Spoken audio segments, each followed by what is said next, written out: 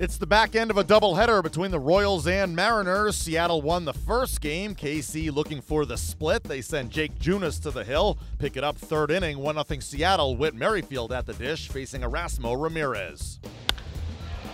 Whit jumps on a breaking ball, deep to left field. Gone! He is homered in both games of the doubleheader.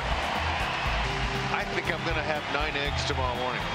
What a stroke for Whitley. And it should. Deep to right field. Melky has his first home run as a Royal this year. Melky, welcome to the home run club with the Royals. How about that? That's beautiful. Runs all with 2 outs in the third.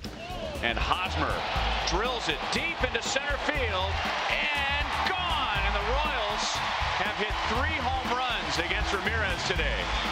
Unloads Haas with his homer, 17th. Back through the middle, and that will drive in 2. It was a rough game 1 for Hosmer, but he's made up for it in the second game with a home run, 2 runs scored, and 3 RBIs. That's right, and credit Whitley and Locane for the double steal. And then you really got to find out who you are. Look at that, nice pitch. Oh. So that's a career high 7 strikeouts for Junis, a career high 8 innings. Strike 3 over the inside.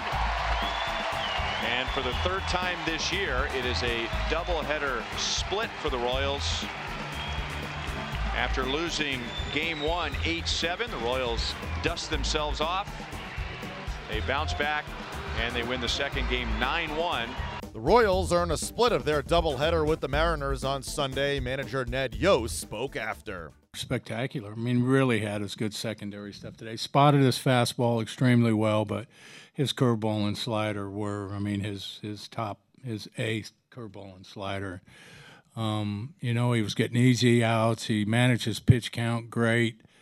You know, I think he retired like the last 19 hitters that he faced. He just was a big boost for us. You know, a doubleheader can take a big toll out of your bullpen. And, you know, Danny fighting, you know, to get through his innings today was big because it saved us a reliever or 2. And Jake getting through 8 was, you know, put us in a good spot for tomorrow. You look at these games, of course, doubleheaders we talked about, they're tough, right? But Danny did a great job of getting us through the game only using 3 relievers. I think they had to use 6. So, you know, going into the second game, I felt like, you know, we were going to be in, you know, pretty good spot if we could get to Ramirez a little bit. And, you know, you got Jake coming up, and you're right. I mean, you kind of expect Danny to go out and pitch the 8 and Jake to give you a strong 5 or 6. But, again, this is it's a funny game sometimes.